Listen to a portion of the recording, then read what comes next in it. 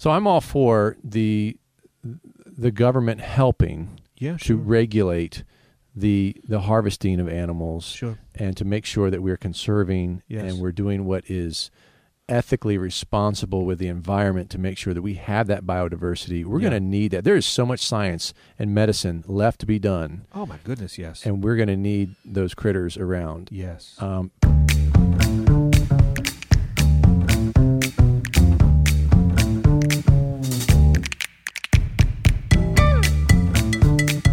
I'm William. I'm Dave. Dave is my pastor. Willie is a hospice chaplain. And we've been friends for more than 20 years. We've had thousands of conversations about things that matter and things that don't. So now we're inviting you to join in. Each week we pull a topic out of the hopper and talk about it. This is the Hopper Podcast.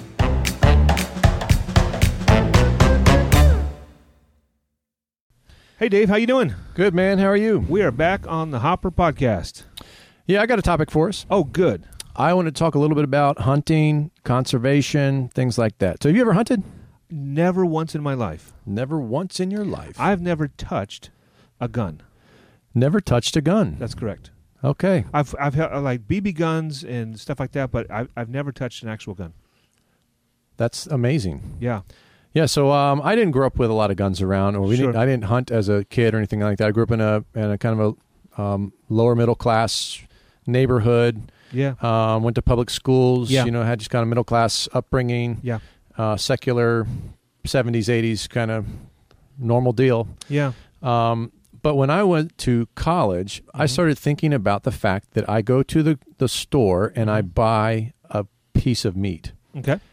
And I started thinking about history. Yes. And how people have historically had to go find, hunt, secure meat, butcher the animal. Yes. The whole process involved. Yes. We have the very inoculated version of here's a hunk of meat in the store. Right. I buy it and I eat it. Right. And I ran into a few people, and even after college, that were very convicted vegetarians. Now, I'm not. I'm not, but I disagreed with them. But I heard their perspective, and like you and I like to do, I really want to understand people. Yeah, of course. And I really, I don't want to just have a knee-jerk reaction and say, well, you're stupid. So I thought, you know what I need to do? I need to go hunting. Yeah. And I took some interest in it. Okay. I got the weaponry and the clothing, and I got a license, and I went out, and I have some hunting stories because, I was not taught, so I was self-taught. Oh. So there's a few that are kind of humorous. Yeah, but sure. They might upset some people. Okay. Yeah, all right.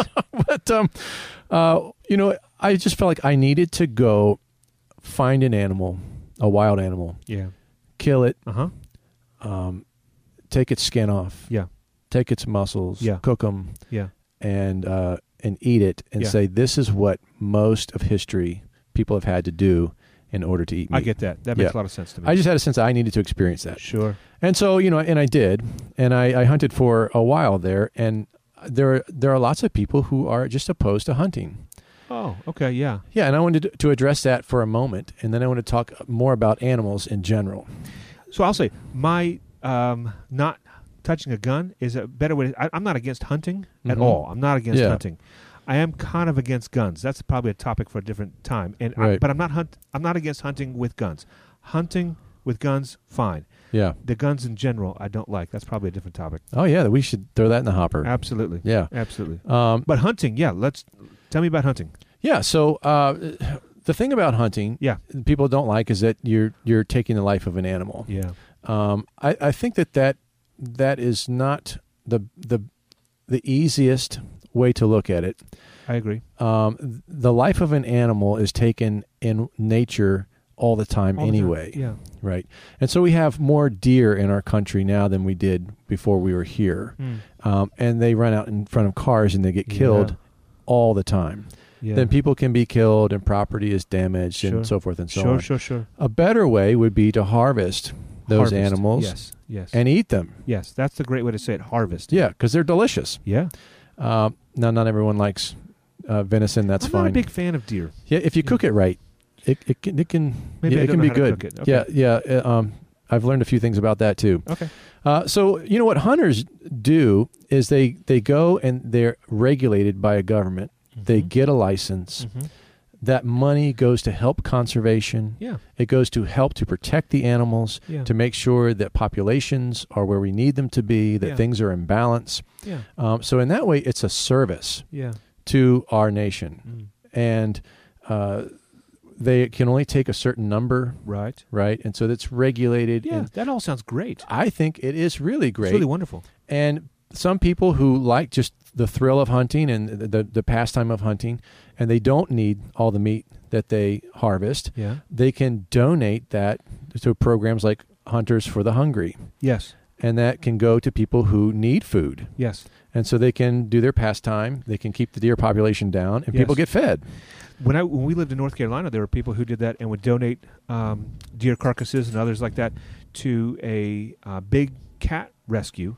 Okay. And so that my sister-in-law worked at, that they have like really old cats, right, and or tigers, and they had a few lions. They have bobcats. They've got different cats like that, and they rescue them from people who are get them as little babies, and they're out of control. Shouldn't have them. Yes. And they're in tiny little cages, and so they rescue them, and they bring them all to this place, and they treat them really, really well, but they need to eat. And so then there are hunters in that area that will specifically bring for those animals, and it's wonderful. I think it's a great program. Yeah. So I don't hunt now because I don't have the land, and it is a time consuming. You can't have too many hobbies. Sure. So it's not something I do right now. I would do it again, but but I am pro hunting, and therefore I'm pro weaponry for hunting. Yes. But another thing I wanted to talk about it's relationship to conservation, because the argument is that we're depleting animal resources, or we're killing animals, and I'm saying, well, those animals are being killed by other animals or by traffic. And so let's be wise about this.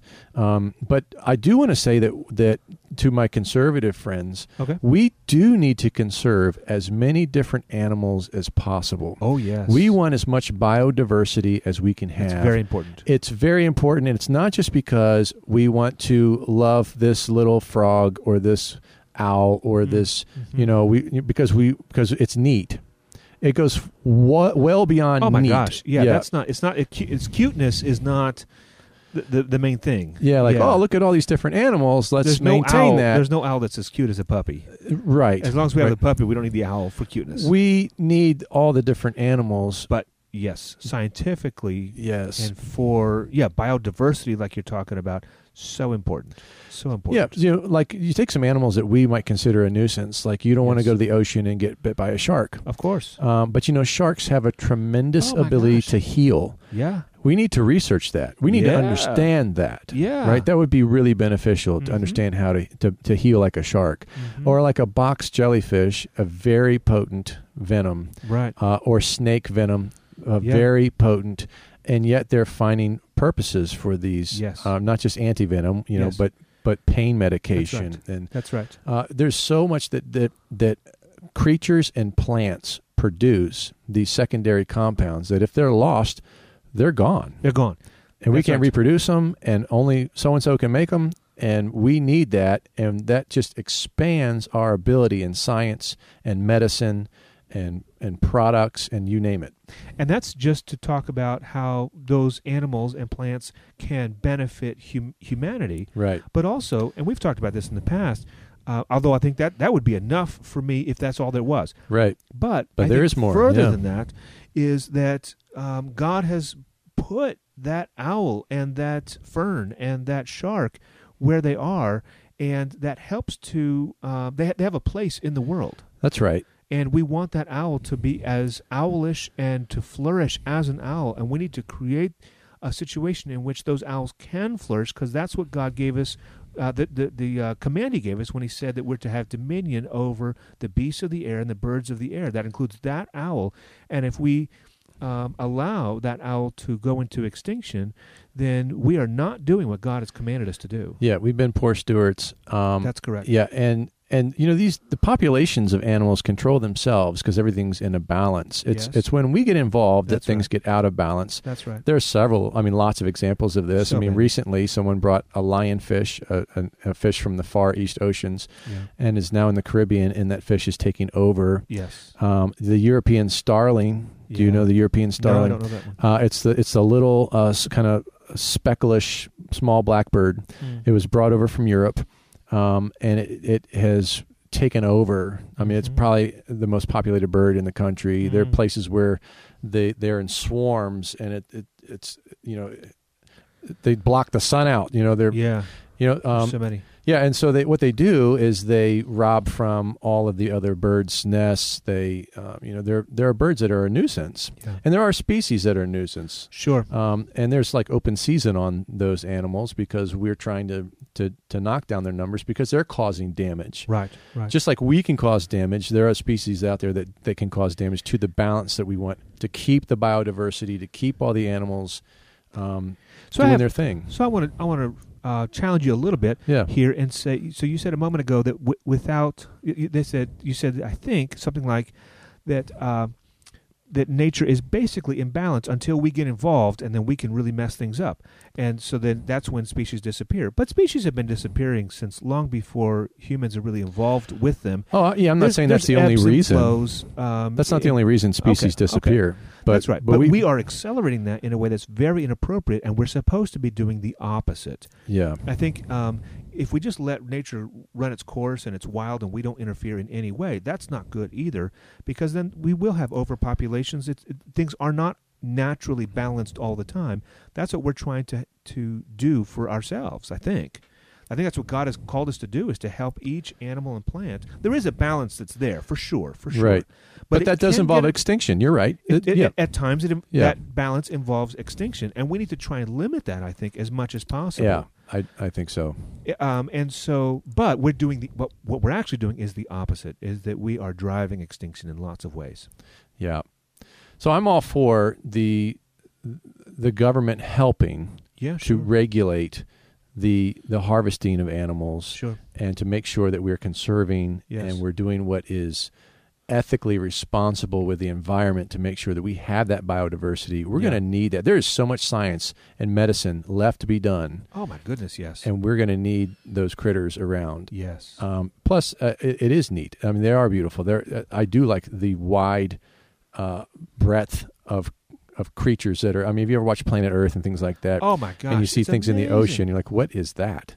It's just that we can see that down in the ocean is remarkable. Catherine and I took a trip years ago now to Costa Rica, and we've been there a couple times now.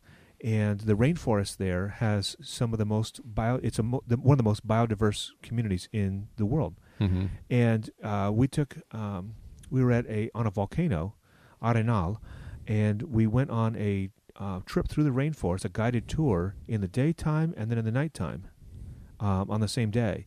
There's a couple hours, I think, each time, and the jungle's a very different place in both those times. Yeah. But both times, I just, the entire time I had my jaw open, looking at all these various. It was amazing, the animals and the plants that we saw, the leafcutter ants, and we saw a kinkajou and an eyelash viper, and all these, and the birds. It was just amazing. Yeah. Gorgeous. Yeah, and like we mentioned before, you can appreciate small government or things that are conservative, but that does not mean that you ought to hate or despise our world and exploit it, misuse it, think that it's just going to burn, and who cares about these animals? That's right. Oh my goodness, that's not appropriate. No. Yeah. It's funny. I have a buddy. A shout out to Preston. We used to work together. Okay. Between college, in the summers, we would paint houses, work on houses, and he and I knew that we had a blackbird problem, the European starling. Yeah. And so we had pistols that were air guns. Okay. And we would go and paint a house and take a lunch break or be on break and have a little a place out the window where we could shoot starlings. You shoot the starlings, and we'd shoot the starlings, and we dig a hole Yeah. And make a little mass grave. Are you serious? Yeah. Like you gotta take a whole bunch of them down. We would take. Yeah, we just we were. It was our. It was fun. Yeah, sure. But it was also like, hey, we're doing a service here. Yeah, right. We're shooting nuisance species. Oh my goodness. I know people that would flip out to hear that. Yeah. And I say, well, that species is taking a goldfinch and destroying them. You like cardinals, right? You like orioles. Sure. You like all our beautiful native birds, don't you? Yeah, I have no problem with that. I think that's, well, and especially if you've done your research and you know that this is a nuisance species and that we need to reduce the population for the balance of all, and this is part of the cultivation. That's it. Yeah. And that brings us to the fact that animals die. Sure. That nature is brutal. Yeah. It is not having a puppy in your house and the warm fuzzy feeling. That is not nature. Well, baby tigers are really cute. They are. And people get them all the time. And it's all the time. Yeah. I'm exaggerating a little bit. But it's not uncommon for people to get baby tigers because it's really cool. Yeah. And they are cute and you can control them. But then they grow up and they're brutal. Yeah. Yeah, they like to kill people. They like to eat you. Yes. And people that they want to domesticate grizzly bears. Yes. And there's a, Did you ever see that the grizzly man? I did. I saw that documentary. Man, yeah. That's right. So I think people have done it well. Yeah. I mean, I'm even familiar with Bart the Bear. Sure. And there are examples of people doing it, and I think those are special animals. There's tigers. They're special people too. Special circumstances. People with unique individual animals. And they drive conservation and they drive things that are I think that the technique that is used is not to be mimicked and is not for everybody. No. And in that way, it's dangerous. Yes. Right. People think, do you know that in Florida, there are exotic snakes from all over the world because you could mail order them? Yes. I mean, there's a whole part of animal control down there that is for snakes. Yes. And they go into a garage, say, hey, there's this weird snake in my garage. They go in there, and it's a gaboon viper. Right. With the biggest fangs in the snake world, right. The big fat body, and it's from Africa. Well, and they're out, and a bunch of them are out in the Everglades, especially those big pythons and stuff. They're not supposed to be out there, but people get them, and they get too big. They just take them out to the Everglades, and they have a field day out there. Yeah, we're having a little crisis with that. We've introduced them where they were not previously, and they've just wiped out other animals. Yeah. And become the dominant species, and that's not good either. I don't think they've done that well in the Everglades yet, but they're out there for sure. Well, really? That's what I've been told. I've been told that they have knocked down, that they're even killing alligators. Like alligators were on the brink of extinction from being hunted, I believe. Uh-huh. Then they've revitalized. They've come back, and then I think they've been taking a hit from the snakes. Oh, maybe so. That's I hadn't heard about that, but okay. Yeah. I may be incorrect. This could be old news. Bald eagles were on the brink of extinction. Mm-hmm. Well, maybe not extinction, but they were very, very rare, and we've really done a lot. And now they're very plentiful all over the place, and that's wonderful. They're beautiful. Yeah, they're cool. Yeah, and they're a great species. Yeah, so we're in agreement here. Yeah, for sure. But I'm sure there are people out there who are not in agreement, especially with me making a mass grave of European starlings. Hey, just give us a comment. Chime in. Give us your opinion. I mean, we're just we're bantering here. That's what the idea of the hopper is. We pull an idea out and we kick it around. Yeah, exactly. So help us do that. We may be wrong. For sure. I'm sure we are. On lots of things. Maybe this thing. I don't know.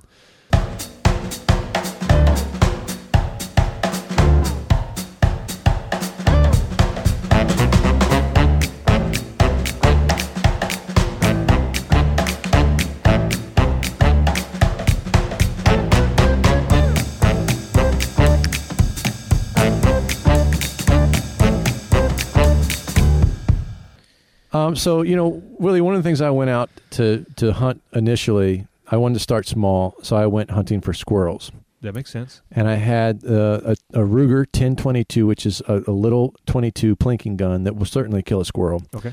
And I had a banana clip on it, and it held 50 rounds. Of course, I didn't take that hunting. I had just a 10-round banana clip.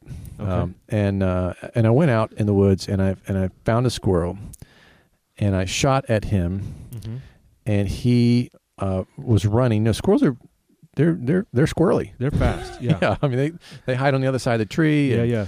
So I was having trouble with this guy, and at one point he was on the other side of the tree, and then I got closer and closer to the tree, and he ran across the leaves, and I was trying to shoot him while he was running, and I lowered the gun and I shot into the leaves and caught up with him because I could see where the bullets were hitting. Okay, yeah. And I hit him, and he laid there, and then I ran up over to him. He was wounded. Okay. And I had not killed him properly. He wasn't sitting still. Yeah. You know, I didn't know what I was doing. Yeah, sure. And I pointed the gun at him, point blank, and click, I'm out of bullets. Oh my goodness. And I didn't have any bullets on me. I thought 10 rounds would be plenty, or however many were in that clip, in the magazine.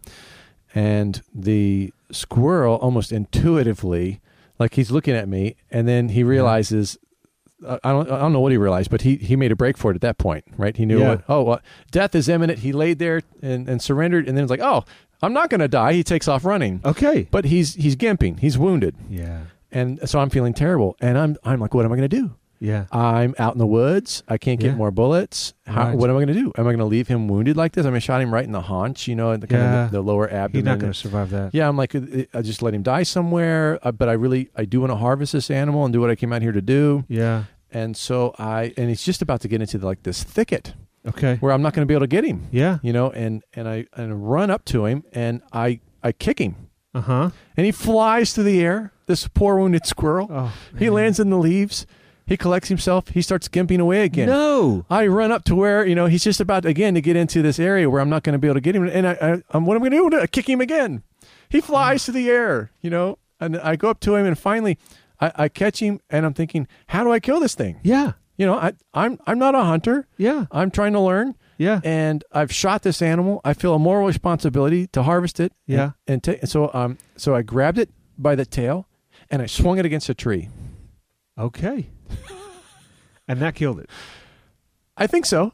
Yeah. I mean, yeah, it did, because I was walking out and I was wondering the same thing as I'm carrying it by its tail. Yeah. And it's hanging there. Is this thing going to wake up and... Yeah. Oh, my goodness. Attack my leg, bite my leg, scratch me. Right. Because, again, as I've said, I don't know what I'm doing. Yeah. But anyway, he was dead. Sure. And I took him to my neighbor, who was a hunter and a country boy, and he was showing me how to process the animal. Okay. He had some funny little quips. You take the skin, and as you're pulling it down his legs, he said, "Okay, now take off his pajamas." So peeling the skin down, and then you cut the feet off, and then you got to get the guts out. Yeah. And he was scooping out the guts, and he said, "Dave, I'll tell you, there's a time that none of this would have gone to waste."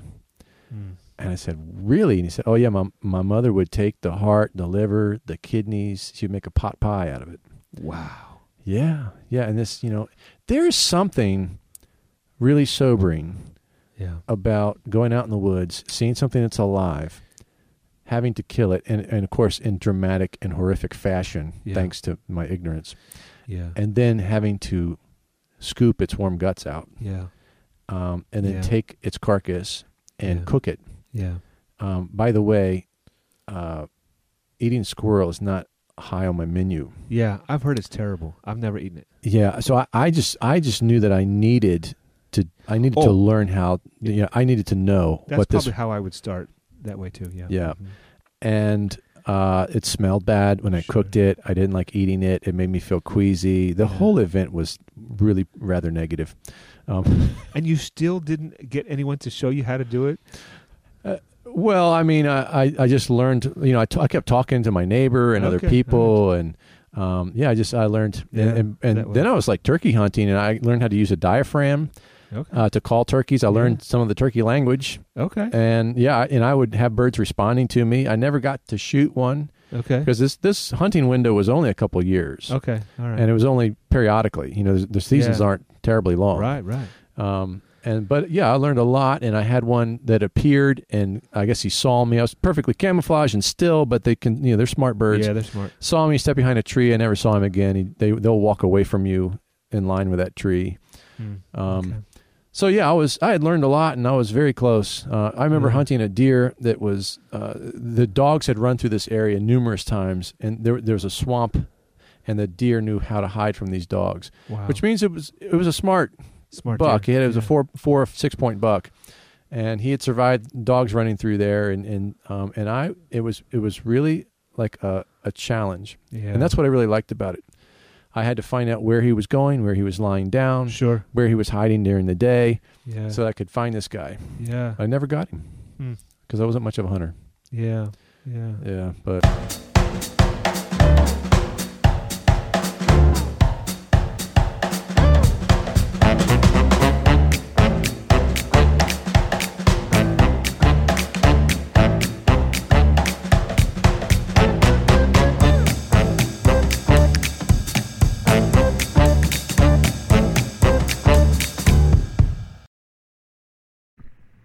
Hey, Dave and Willy. I hope I can call you Willy. This is Ray, and I so appreciate you guys taking the requests. Here's my topic for the Hopper.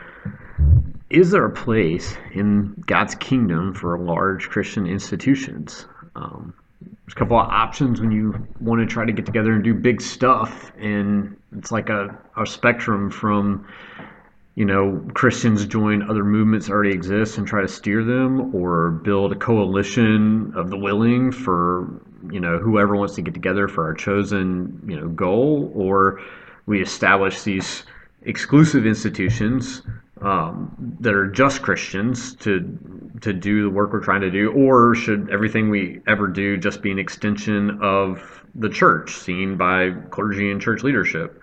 And I guess the question is, it feels like there's a lot of different options. Where's the place that those things come into play? And when those institutions, either exclusively Christian or ones we're a part of, fail and stray from Christian doctrine, then how do we respond? That's a great question, Ray. Yeah, thanks. Oh, man. My first thoughts, kind of knee-jerk reaction, is to say what we should do is certainly different than what will happen. And so it could be like hey, let's prescribe the best way or the ideal of this occurring, kingdom growth through institution.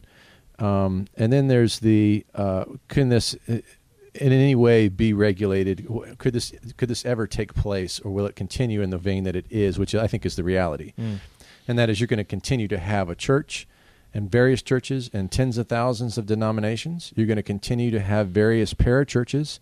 You're going to continue to have various ministries and their statements of faith or their lack of statements of faith. You're going to have institutions that are educational in nature or medical in nature, and they're going to be run by all different kinds of people with all different kinds of goals and aspirations and theologies, and they are never going to be of the exact same mind or movement.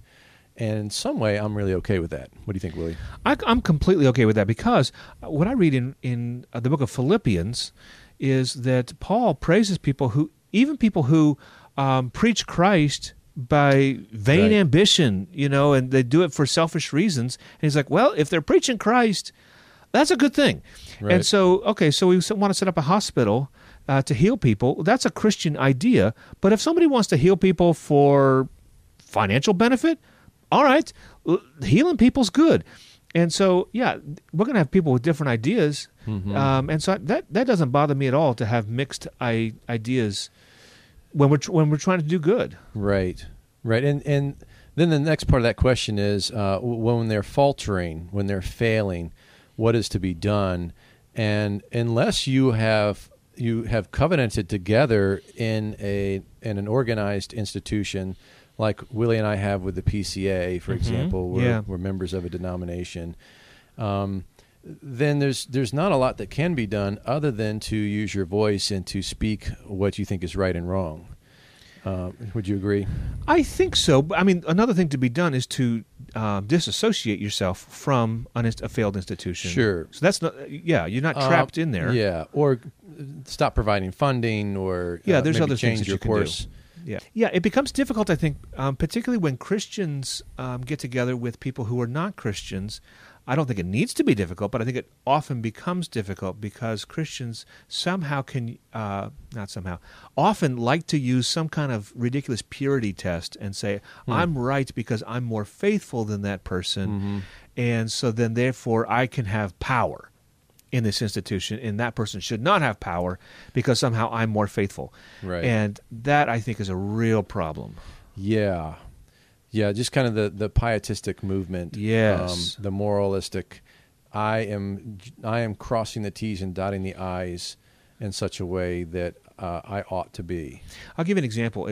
I think that just recently we've had trouble with pastors who say, because I am a pastor, then I can give my congregation advice on that contradicts what experts in science say. With the vaccine or with various things, to say, no, I haven't studied science, but I'm a pastor, so you need to do what I say. Right. And those scientists, they don't believe in God, and I do, so therefore whatever I say is valid. And that's just, to me, makes no sense whatsoever. Right. And so when we're trying to build schools or hospitals, or he mentions other kinds of institutions, things that Christians ought to be, to build the common good in society, I think we can mix with non-Christians. Absolutely. As long to do, if they want to pull along non-Christians, so that includes secular people, but it also includes Muslims, and it includes Jewish people, and whatever, Sikhs and other. Let's all work together to build the common good, to relieve poverty, to help marriages flourish, or help whatever.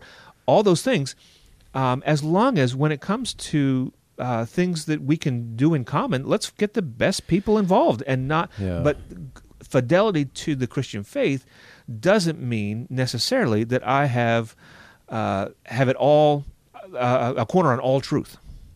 Yeah, or that I have it all together. Correct. I was going to say even the broken parts of institution you may have to bear and deal with, sure, because all of us are broken. All every institution, therefore, is right. flawed. That's and who has the best theology? Who would rise up and say, my theology is the only way? Right. Now, you can have strong commitments, and you can have organizations that follow those commitments, and whether people support them or not is fine, and whether it does good work or not, is entirely up to that administration and the work that you're doing, and I have no problem with that. Sure. And when people fail, it's sad, but it depends on what's happening.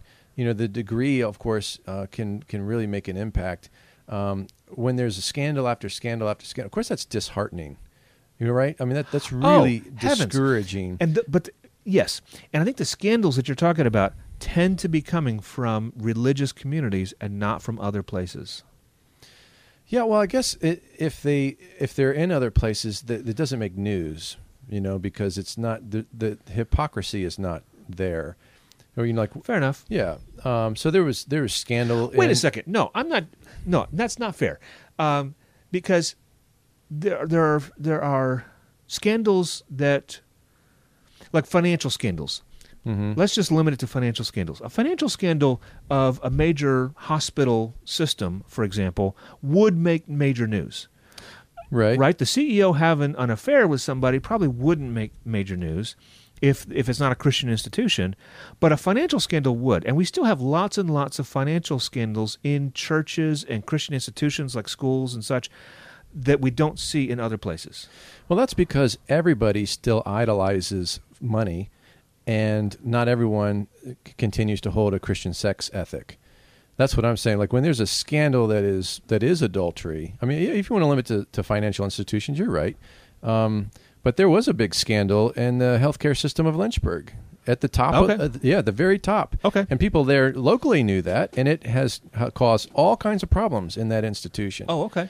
But the people there are not claiming to be a Christian organization. Sure. Right. They are providing health care, and in that way it's helping and healing something beneficial for society. And certainly Christians have started the most health institutions over the years and have brought health care into various regions of the world with greater fervor and tenacity. But this is not a Christian health care, and so it was kind of like, this guy's having an affair, or he's not treating his employees correctly. That's different than this guy who claims to be a Christian, claims to read the Bible, all that stuff, and then still does that. Sure. Then there's that piece of hypocrisy, and the folks who particularly don't like Christianity love to point out the hypocrisy, right? Like, oh, you're so special, you're so different, and that's really a knee-jerk reaction to fundamentalism, right? We're this moralistic piety that we really are special people. We're Christians, and we don't live this way, and we do this, and we have this great institution, and here's why, and this is what we teach, and we pray before we and all that kind of stuff. That's all just kind of a moralistic, in many ways, platitudes, right? And the real meat and potatoes is: are you going to commit adultery or not when you're at the top of the heap? Right. Are you going to, what kind of Christian are you going to be when you have this kind of power? Should you even have this kind of power, knowing what it does to people? Shouldn't Christian institutions seek to protect its own people as they are promoted from having this kind of power, knowing that people fail over and over and over again when it's given to them? Yeah, and I think that's a big piece of it is when you say power. So I'm not quite sure how to say it, but it seems to me, and maybe it's a misperception, but it seems to me that that institutions that are uniquely Christian, I'm including the church here, but then also schools and maybe publishing companies or other uniquely Christian organizations, they tend to have scandals at higher rates than other places. And I think it has to do with that power that is unchecked.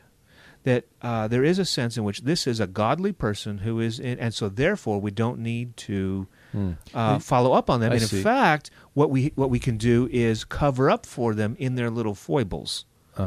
And so then there's like this whole system of I'm covering up for the man of God, for the woman of God. Usually it's a man. I'm trying to protect the peace and purity of this church. Exactly. And so then they get into power, and they have a whole bunch of people who are dependent upon that person's fame and their power. So I'm dependent upon my livelihood for that person's fame, and so I'm going to protect them and not tell anybody what's going on. And the same kind of thing happens in politics, I think. Sure. But there's so many more Christian institutions that this happens with that I don't see that happening in the CEOs of large companies even. Now, financial, I don't even care about the sex stuff right now, but like there's checks and we're going to make sure that CEO is not stealing money. Right. But churches tend not to do that. Because this could hurt our business. Exactly. Right? So you're suggesting that there is an assumption that if someone's a Christian, that they're a good guy, they're not going to do something wrong. Exactly. There's a trusting of them that shouldn't be. And I think that's what I'm saying. Totally inappropriate. You should not trust and empower anyone. I agree. Beyond certain limits, and that's but what I like about doing it. That's right. But this is what I like about the premise or the idea of Presbyterianism. Even though we've seen it fail miserably and not work out. But the idea of plurality, that no person is given this power, place where their office then becomes corrupted. Everyone is given an equal say. I think that's the way it ought to be. I like the idea of it. Checks, I like the idea of it. But I have that very language I used earlier, checks, the peace and purity of the local church has been, I've seen, misused to justify pastoral abuse. Yep. And hey, we're gonna try to detain this. Yes. And I think that's no different than the Catholics moving a pedophile to another parish. Yep. Or whatever cover up is going on at various institutions. I think that you need to bring it to light. You need to expose it. You need to call for repentance, and you need to change the structure of the institution to prevent these roles from getting that much power and getting out of control. They need to have checks and balances. And in the business world, maybe it is driven by the fact that you're going to lose business. That you're going to affect your bottom line, right? And in Christian circles, maybe they're thinking of other things, or maybe people really just have, God chooses the weak and foolish things of this world. And maybe you give someone too much power, and maybe it just shows that off. Maybe that could demonstrates be just how weak our leaders are. Yeah. Yeah. So anyway, backtracking, let's make sure we've answered his question. Yeah, so I think his question is, can Christians and non-Christians work together in institutions to promote causes that Christians want to advance? And for me, the answer is absolutely yes. Yeah, I agree, absolutely yes. Absolutely yes. And that's where Christians are being salt and light, hopefully, where you don't have to reinvent the wheel. You don't need to make it a Christianized or a Christian-controlled or a Christian-indoctrinated institution. That's right. If it's doing good in the world, you can partner with them, yes, flaws included. That's right. And bring to bear your influence for the kingdom and continue to do good work. And maybe there comes a place where you do have to separate, where the brokenness is to a degree that you cannot tolerate. And I think that's going to be different for different people. It is. That requires wisdom and community to know how to navigate those things. Yeah. Yeah. Well, thanks, Ray.